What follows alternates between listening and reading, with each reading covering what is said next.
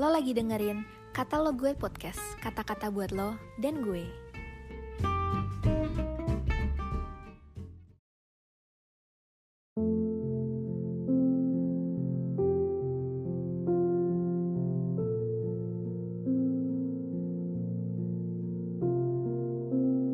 Shalom.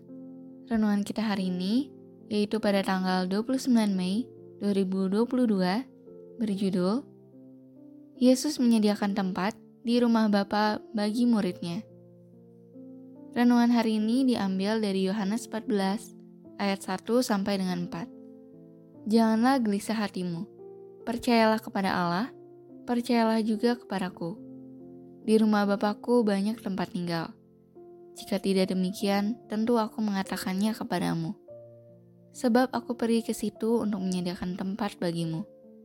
Dan apabila aku telah pergi ke situ dan telah menyediakan tempat bagimu, aku akan datang kembali dan membawa kamu ke tempatku, supaya di tempat di mana aku berada, kamu pun berada. Dan kemana aku pergi, kamu tahu jalan ke situ. Banyak orang memimpikan surga, tempat yang selalu digambarkan sangat indah dan tidak ada air mata. Sebenarnya, apakah surga itu? Surga menjadi surga karena ada kehadiran Allah. Tanpa Allah di tempat seindah apapun, tidak akan menjadi surga. Surga bukan hanya satu tempat yang suatu saat nanti akan kita datangi. Tetapi, surga adalah tempat di mana kerajaan Allah memerintah. Kerinduan Yesus adalah di tempat di mana Ia berada, kita pun berada. Di satu sisi, ketika kita lahir baru, Yesus tinggal di dalam kita. Di sisi lain, kita perlu tinggal di dalamnya. Ketika hal itu terjadi, kerajaan Allah memerintah secara penuh dalam hidup kita. Ada istilah yang sering kita dengar, yaitu Heaven is in my heart. Surga ada di hati kita, karena ketika kerajaan Allah memerintah secara penuh dalam hidup kita, surga terbentuk. Tempat di mana damai sejahtera mengalir, sukacita berlimpah, dan kebahagiaan yang sejati. Apakah hal itu mungkin terjadi di tengah dunia yang penuh dosa dan berbagai kelemahan yang kita miliki? Sangat mungkin terjadi.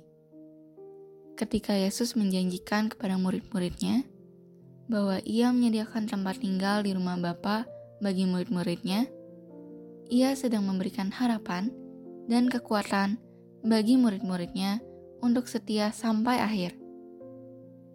Mari saudara, kita jalani hidup di dunia dengan satu pengharapan penuh bahwa surga menjadi bagian kita sekarang dan nanti.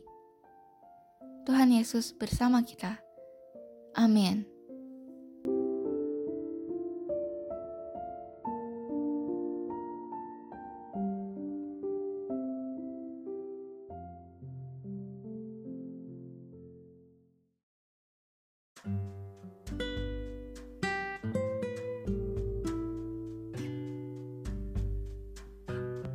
Makasih udah dengerin podcast ini. Jangan lupa follow dan juga share ke teman lainnya.